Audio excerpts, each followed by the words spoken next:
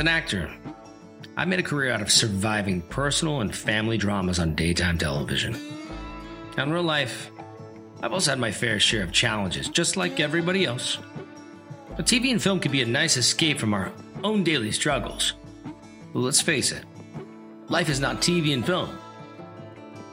Yeah, it's time to keep it real. With Real Conversations with Jacob Young, sponsored by Boys Town.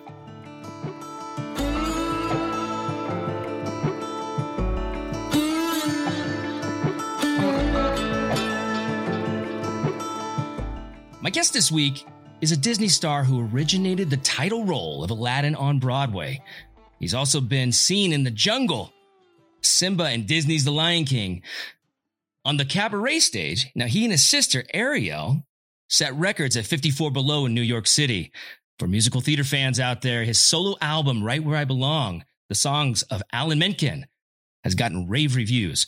And on screen, he starred in Bruce Riesman's Last Call in the Doghouse, and he and I are set to work together in Bruce's up-and-coming sequel, In Dog We Trust. He also has a brand new docu-concert that we're going to be talking all about. And we're going to be taking a magic carpet ride this week with Disney on Broadway star Adam Jacobs. You know what time it is. It's time to keep it real with Real Conversations with Jacob Young, sponsored by Boys Town. Adam, welcome. Hey, how you doing? Good. Good to see you. Good to hear you. Yes, thanks for having me. Yeah, thank you. It's a real pleasure to have you on the show. And we've worked for some of the same people, like, of course, now filmmaker Bruce Riesman, who we'll be talking about. But we also had the same boss at Disney on Broadway, the one and only Tom Schumacher. Now, I played Lumiere, for those of you who don't know that out there, in Disney's Beauty and the Beast on Broadway. And our producer, Tom Schumacher, actually provided some of the background facts about you for this interview. So be prepared. Oh, okay. You grew up in Half Moon Bay. No, it's all good. No, Tom is a true gentleman as a person and a producer. I attended the San Francisco Conservatory of Music. My parents put me into piano really early, age 5. And I did, music theory and all that stuff, and did community theater. And actually Tom Schumacher is also from San Mateo County. So it's kind of funny. Yeah. He says it's the artichoke capital of the world. Is this true? No, it's the pumpkin capital of the world. Gilroy is with the garlic, and then I can't remember which one's the artichoke, but the Half Moon Bay, they claim the pumpkin to be the pumpkin capital of the world. And they have the annual pumpkin festival where they truck in these giant pumpkins from all over the state, and they weigh them with cranes and see which one's the biggest. Really? Yeah. Oh, that's awesome. Yeah. Have you ever grown any pumpkins? I have not. There are plenty of pumpkin patches, though, that want to have that winning title. Prize. I want that title. Biggest pumpkin. Yeah. Well, that's cool. Well, I don't know. Maybe Tom was wrong. He was like the artichoke capital of the world. I don't know. Well, but your sister Ariel, now, it's a Disney name, isn't it? Played Jasmine on Broadway, and you two have actually performed together on the stage of 54 Below. Love that venue. You just said you guys came from a musical background. So are your parents musical? Were your parents musical? My mom especially was artistic, and we did the church choir thing growing up. And she can play piano by ear, so she's very musical. My dad, on the other hand, is completely tone deaf, and just business sales guy. And I think it skipped a generation on his side because his mom was a cabaret singer in Vegas, and she was actually approached by Tommy Dorsey himself to go on the road with him. But she was only 15 at the time, and her mom was like, that's not happening. So she put the kibosh on that, unfortunately for her. Yeah, I can't see anything weird with a 15-year-old going on tour. But that's right. Different times, though, right? So you really are a part of the Disney theatrical family. In fact, your wife was in Mary Poppins. Yes, she was. She's a dance captain in Swing, and she performed on the national tour. she also understudied a couple of the roles, the Mrs. Corey and the one with the dog. And so, yeah, she's done it. She danced with the Radio City Rockettes for about 5 years. So she's more of a dancer. And, I'm more of the singer actor type, but we met doing a Christmas show in Hershey, Pennsylvania many, many years ago, and been together ever since.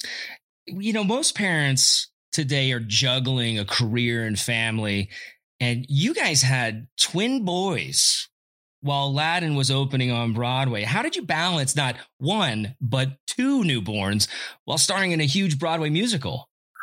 Yeah, I think the producers, like Tom, probably freaked out when we told them that we were pregnant. But they were born first day of rehearsal for Aladdin on Broadway, and they are now 7 years old, and their whole lives have run parallel to that experience. But we had help. We had my wife's mom come and stayed with us for about a month to help out with the night feedings. But, and they, I have to credit my wife and my mother-in-law. I mean, the two of them, they really supported me during that rehearsal period because, I had to get my rest. There was no way I was going to be able to be at the top of my game if I was, sleepwalking through rehearsals. So they let me have my sleep and I didn't have to do any of those night feedings early on. So I lucked out.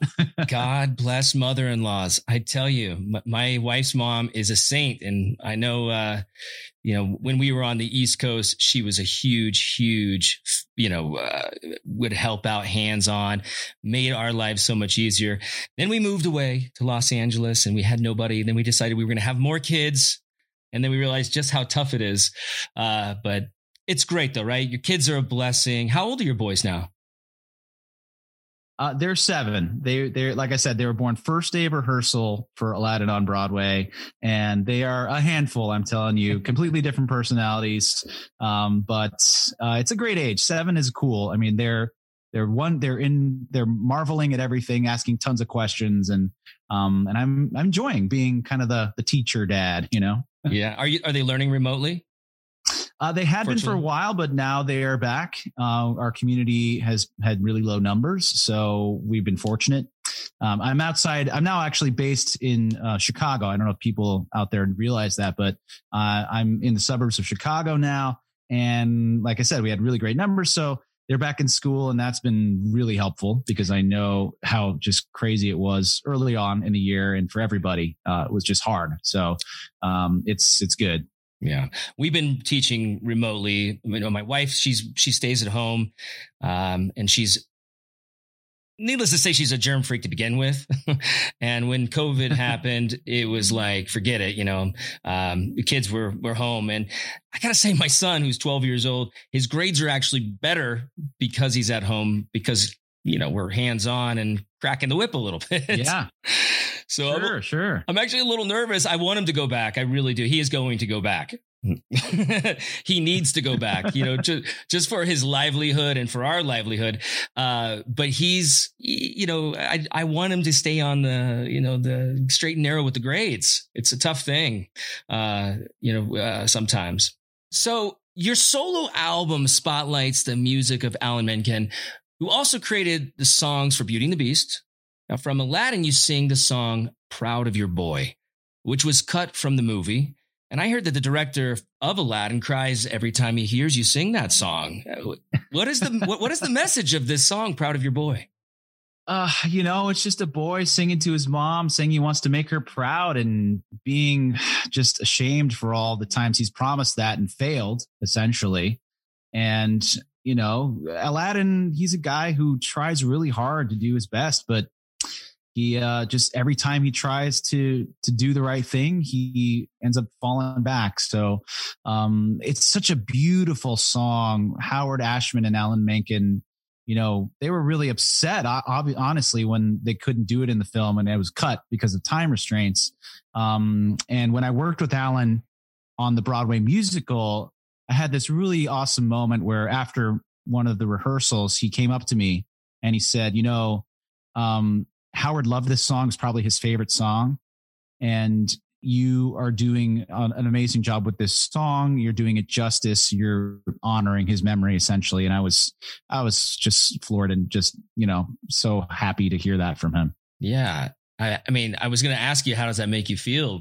But, you sort of answered that. I mean, that's got to fill your heart and know that, I mean, is it a defining moment for you when you hear something like that? It's definitely, yes, for sure. When you hear the composer and to say how he thinks you're doing a great job with this song, it means everything. And and Alan was just so gracious with his time and energy. When I worked on my album, Right Where I Belong, he took so much time with me and took me up to his home, and we went through his entire catalog, and we picked out these great songs, the classic ones and songs that people had never heard of. And we put together this kind of tribute / collectible item, this album, and I'm so proud of it, how it turned out. And with the arrangements by Jim Abbott, a good friend of mine, we put new twists on all the songs and ended up putting together this really fun piece.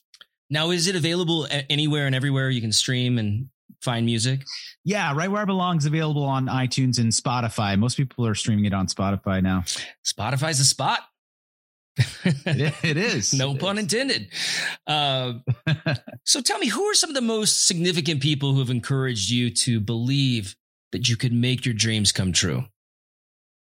I have to recognize and credit my English teacher and drama teacher in high school, because he cast me in all the plays and all the musicals.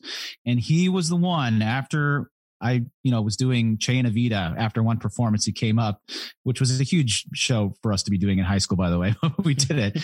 And he came up and he said, hey, I don't know if you've thought about what you want to do with your life, essentially, but you could do a career in the arts because you have the talent. And if this is something you want to do, you should consider it. At the time, I wasn't thinking about that and, didn't really have an idea. And he really planted that seed in my mind. And after that, it kind of just flipped the switch. I was like, yeah, you know what? I think I do. I really am enjoying this. I have that passion now for it, and I want to do it. So I really have to credit him for setting me on the path. And then, of course, my parents, they're super supportive. I had very supportive parents. I didn't have the kind that said you have to be a doctor or a lawyer.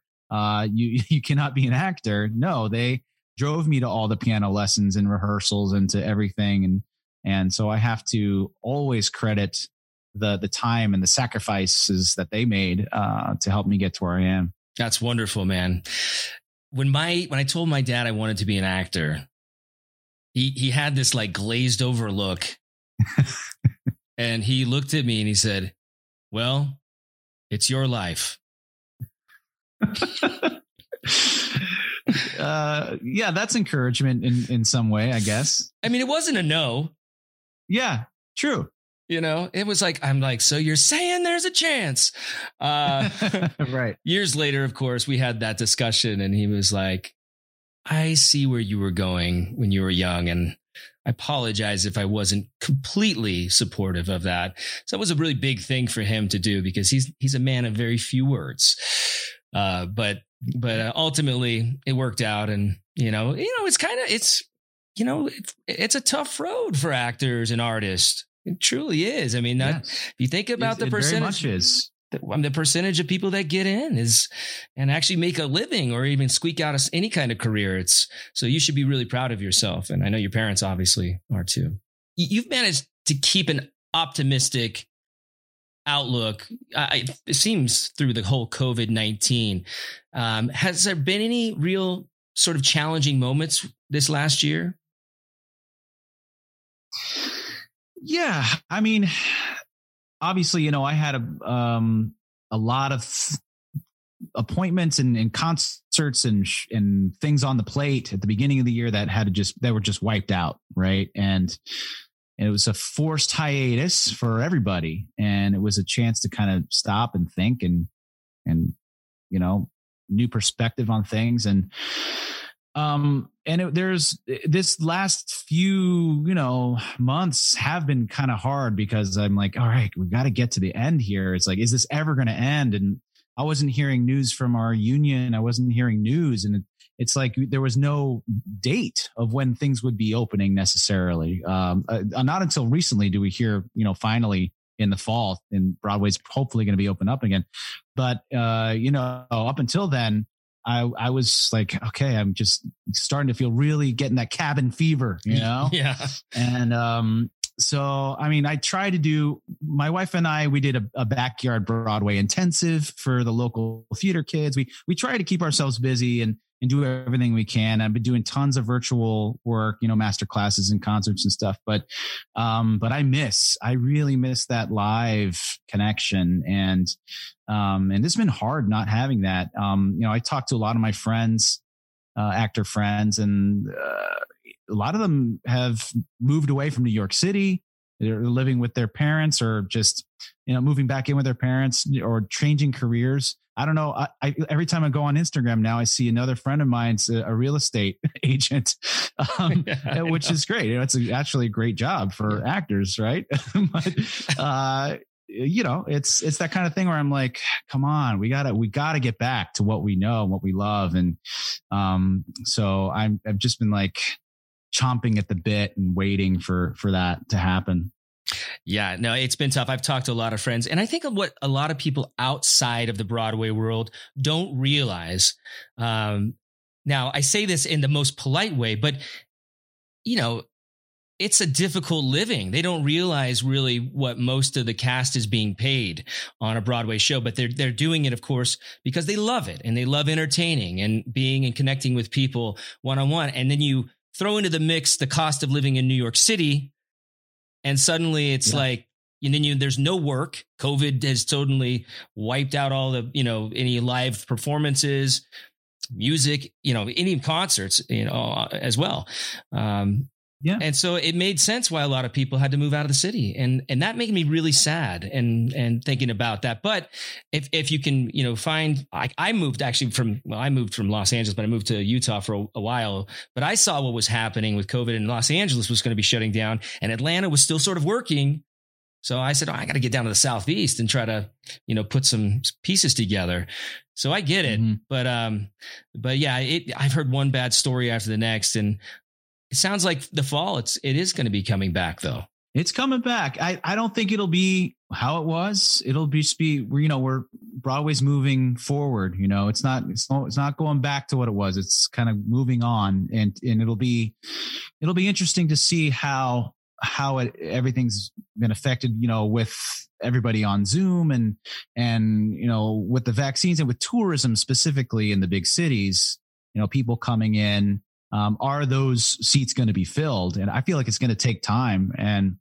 But I also know that there's a huge amount of creative energy that is sort of waiting to bust out, and kind of like, everybody has been at home creatively, working on making some new things. And I think there's going to be a renaissance of sorts. I'm hoping we're going to see all this work that's been worked on, and that's my hope, and we'll see. Is every seat going to be sold, or is it going to be big distances? Right. Well, luckily, the shows like the Disney theatrical shows, the producers that have deeper pockets can afford to do, Wicked, Hamilton, and the big shows will be able to open at a smaller capacity.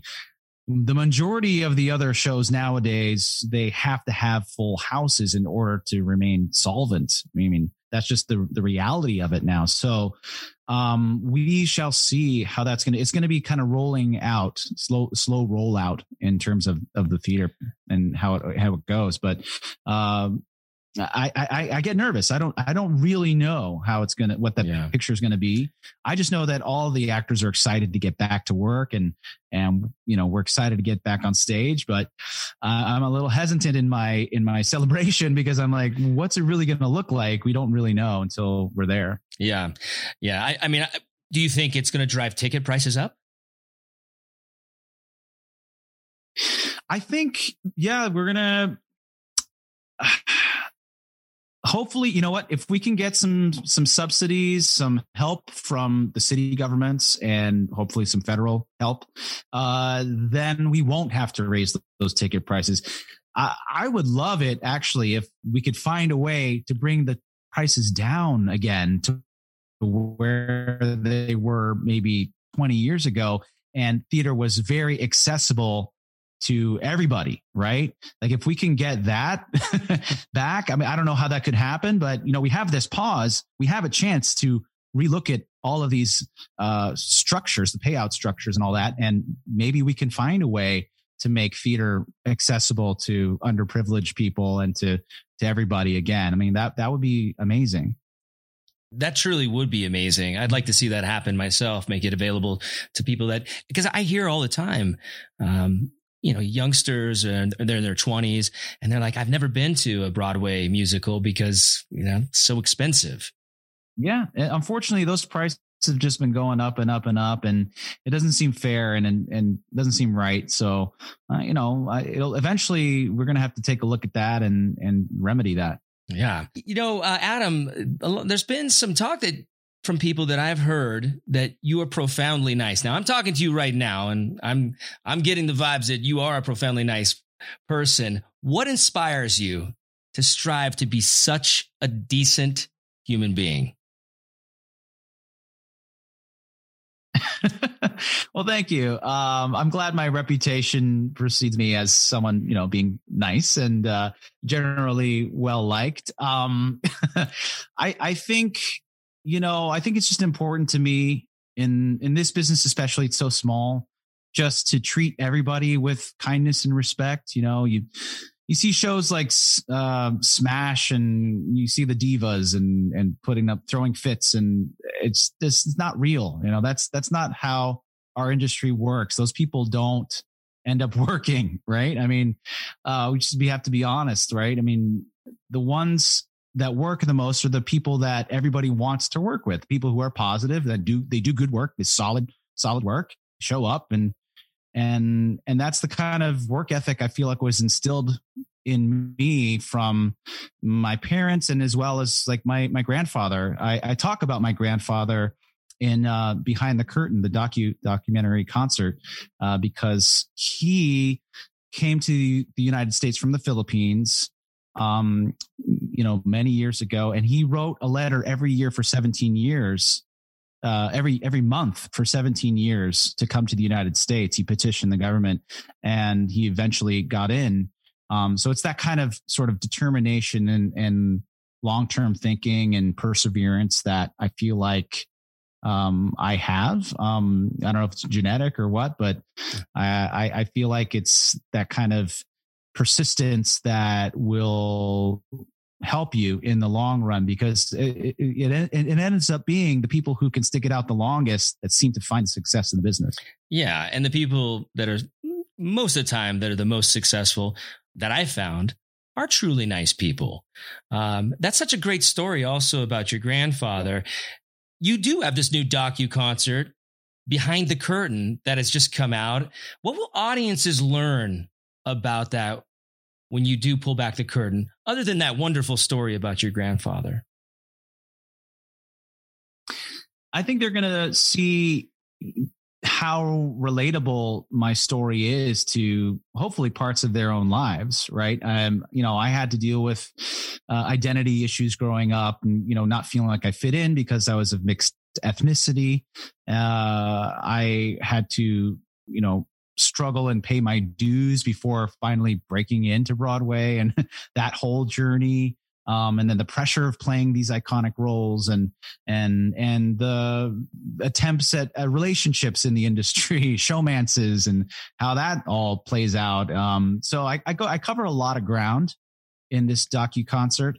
And I think people will be surprised to learn some of these personal stories, and it's an intimate kind of look at my journey here. And I think they'll also be surprised to see I'm a little bit more of a rocker, and because I do some pop rock and R&B in the second half of the show. Now I've been lucky enough to see an early screener of it, so I know how great it is. It's fantastic. Now, where can they find it? I feel like it should be on Disney Plus. For now, though, it is available directly. So you don't have to go through those large streaming services. You can just go to stonypointentertainment.com. And there you can get the DVD, the Blu-ray, and it's streaming as of midnight last night. So you can rent it and purchase it there at stonypointentertainment.com. All right, stonypointentertainment.com. And Tom Schumacher, when you do listen to this, let's get it on Disney Plus. Please, Tom, let's do it. Now, we're both going to be working for filmmaker Bruce Riesman in a sequel to his successful movie, Last Call in the Doghouse. Can you tell our listeners what the original movie is about and what they can possibly be expecting in the sequel? Okay, so the original Last Call in the Doghouse, I play a young rabbi named Mo, who's adopted by a biblical family, omniscient characters, you might say, and they own a bar in New York City called the Doghouse. And at the last call, the patrons come in, and the ones who come in at the end, they need help. And we essentially save their souls, for lack of a better phrase. We help them. We provide grace and healing and forgiveness. And it's kind of like Touched by an Angel, Michael Landon, if you remember that. It's a little bit of that mixed with a little bit of Twilight Zone. So it was a really cool concept. When I read that script, I was like, I can totally see this working. And, Bruce approached me because he knew me from my work in the theater, and we hit it off. And so that's how I got involved with Last Call in the Doghouse. And it's a really interesting concept. I think viewers will enjoy it. And then the sequel, In Dog We Trust, which I'm looking forward to working on with you. That script is coming out fairly soon, I think. So I can't wait to see what he has in store for us. Yeah, I was speaking with Bruce recently. He said, it's where he's going to be sending off the script. So I'm in suspense here. Me too. Pins and needles. So I have one more question for you. And it's a question that I ask everybody. My sponsor is Boys Town, and their slogan is, "He ain't heavy. He's my brother." And basically, in my life, in everybody's life, somebody has carried us. Adam, who's carried you? I'd have to say my dad. He was always there. My mom, of course, as well. But my dad has always been the one that could always kind of just know that he'll always be there in the sense that I could depend on him. And he's carried me through. Yeah, that song, I love that song. And I sing it as my finale song in the documentary concert. It's by the Hollies, and it's a beautiful, beautiful number. But he's definitely the guy who's provided that support. And that's it. That's beautiful. That's very beautiful. And in the docu concert, make sure you catch it. Make sure you catch that song. And I want to say thank you, Adam, for joining me for today's interview. Lumiere meets Aladdin. Who knew? And I'm looking forward to seeing your new docu concert. And I'm really looking forward to working with you in the near future. Fans will not want to miss Adam Jacobs' Behind the Curtain, or the beautiful Al Menken music on the solo album. There's a lot more to come, so make sure you follow Adam Jacobs on all of his social media platforms so you don't miss a thing. Thanks again, Adam. Thank you, Jacobs. Awesome. Real Conversations is proud to announce our partnership with Lane Frost Brand. We'll be doing a monthly giveaway of a different item each and every month, so be sure to enter. All you have to do is follow at Real Conversations with Jacob on Instagram, tag 2 friends, and be sure to download the latest episode of my podcast. And in the meantime, make sure you check out all the amazing merchandise for the whole family at lanefrost.com.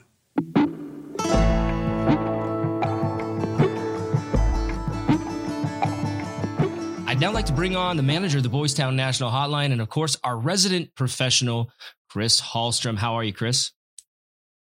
I'm doing great. Jacob, how are you doing? Good. It was an exceptional interview with Adam Jacobs. I'm so lucky to have him on the show. For any of the Disney fans that are out there, of course, Broadway fans, Adam is a major star in the Disney world, Disney on Broadway. So it was a real privilege to have him on there. He just sounded like a really nice guy. And I know you commented on that too, that you had heard that about him before you had even done the interview. So yeah, he just seemed very down to earth and very well spoken. Yeah. To be able to excel in such a demanding world of being on Broadway, number one, because so many people are vying just like TV and film, vying for those coveted roles in those big shows like Aladdin and Lion King and Les Miserables.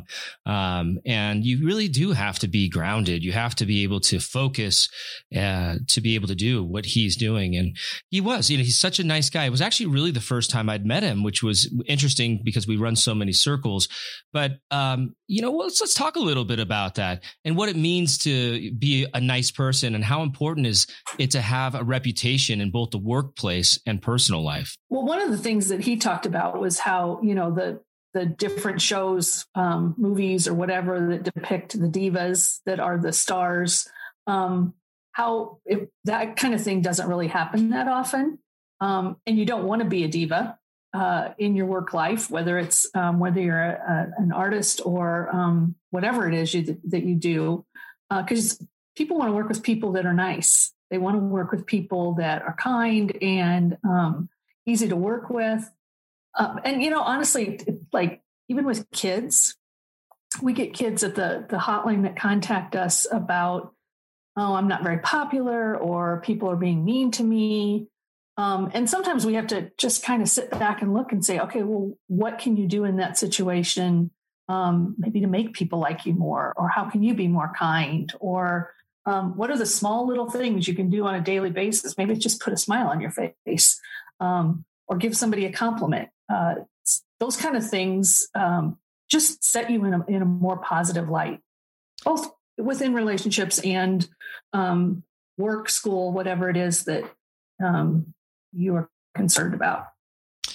That's great advice. And I always find too, simply asking somebody a question, how are you today? Or engage in something that they might be interested in, can really help set the tone for your workday and your relationships in the workplace. Exactly. Show an interest and ask those questions without being ready to respond and talk about yourself. Because sometimes people will do that. They'll say, well, how's it going today, Jacob? And then they'll wait for you to answer, and you can tell they're not even really listening. They're just waiting to jump in and start telling you about how their day was. So it's just taking an interest in other people and making them feel important. Exactly. We've talked about this a lot as well. Live entertainment, of course, was hit really hard during the pandemic, and specifically Broadway has been completely shut down because we couldn't do any live shows due to the COVID-19 pandemic. And a lot of my friends that I've known from Broadway have, this was their livelihood, and it's a very expensive city to live in, New York. And a lot of them had to actually move out of the city while this was going on because there's just no income that was coming in. We've really sort of had to reevaluate. Broadway's had to reevaluate how they're going to reopen. They are supposed to be reopening in the summer, which is great for all you Broadway fans that are out there. But, some of the lessons that we've had to learn through this pandemic have been, I think maybe there's some positives to take away. Agree. What do you think? I think one of the things early on that everybody was panicked about was, oh my gosh, I'm going to be locked away in my house or apartment or whatever for how many months. And honestly, to some degree, it was kind of nice just to chill out and not have all the expectations of having to go all these different places and not maybe even being quite so concerned about how you look. But just to sit back and maybe appreciate the simple things, being able to go outside and breathe in some fresh air. And I know my family, we did a lot more outdoor activities. early on, just because you weren't quite sure, like if you're all enclosed in a house together, what could be the risks. But we started playing all sorts of yard games and have had more fun with that. So some of those things, if you can take that away, the things that you started to enjoy within your family, your personal life, and keep doing it as we move forward. I think we're probably spending a little more time with family. Sometimes that's created a little bit more stress, but when it comes right down to it, what are the things that that you took away from it that were a little bit more positive? Yeah. We definitely took those things for granted. I think before there was a lot of things we took for granted. I mean, just simply going out to the park, getting some fresh air, spending time with our family. I know from my personal experience, I grew closer to my family through this time. We had to hold on to something, right? And, thank God I had a family to hold on to, and they had a family to hold on. They could hold on to me. So we were there for each other. And hopefully most people, during this pandemic found that as one of their positive, is that they grew closer. Right. And I think some people picked up on some hobbies that they kind of weren't used to doing, whether it was like baking, because you didn't go out as much, or, cooking. Some of those things, it was kind of nice to have a little bit of a simpler life for a while there. I know I picked up crochet. I do miss being able to shake. There you go. I do miss being able to shake people's hands and give people hugs. Like that, I look forward to being able to do again. Yeah, I agree with that. I'm half vaxxed right now. I've had one Pfizer shot. I'm getting ready to have my second, and I'm really looking forward to the traditional handshake and not the fist bump and the wave from a distance. Right. And just when you're wearing a mask, how easy it is to drop eye contact with people and not interact. Just standing back from people. I hate socially what it's done to all of us. So I do hope that some of those things return back to normal again. Yeah. I feel like a lot of our social skills have gone away. I mean, I find myself, I'll try to engage with people just to, as they're walking by, I like to nod or I say hello, even with my mask on. But it's so interesting how people just will tilt their head and try to pretend that you're not even there, some people.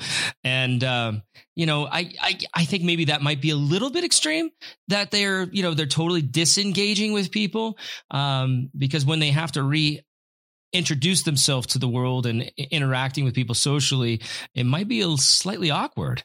Yeah, I would agree. I think it's easy to be able to hide behind those masks sometimes, especially like if you're running into a store real quick and you just want to run in and get something and get back out again. It's real easy just to kind of hide behind it and not engage with anybody. Yeah, it's going to be interesting once everything is back up. But, thank goodness that Broadway is opening back up and that we're going to be able to enjoy live theater again, go to concerts again. I think we're rounding that bin, fingers crossed. And I'm really looking forward to those days again, everything getting back to normal. I would agree with you. Schools and everything, getting people back into their normal routine is going to help mental health across the country. 100%. Well, I want to thank you, Chris. Well, thank you once again for having me. I appreciate it. That's about all the time that we have for today. Real Conversations with Jacob Young, the mental health podcast, sponsored by Boys Town. At Boys Town, their slogan is, "He ain't heavy, he's my brother." And for over 100 years, Boys Town has been saving children and healing families. They're only one call away. They're always there to help. Please go to boystown.org for all the details on how to access Boys Town's health services, or you can simply go to yourlifeyourvoice.org. And if you are in crisis or you need immediate help, please call the trained counselors at the Boys Town National Hotline, 800-448-3000, 800-448-3000, or text VOICE to 20121. They'll respond with a text.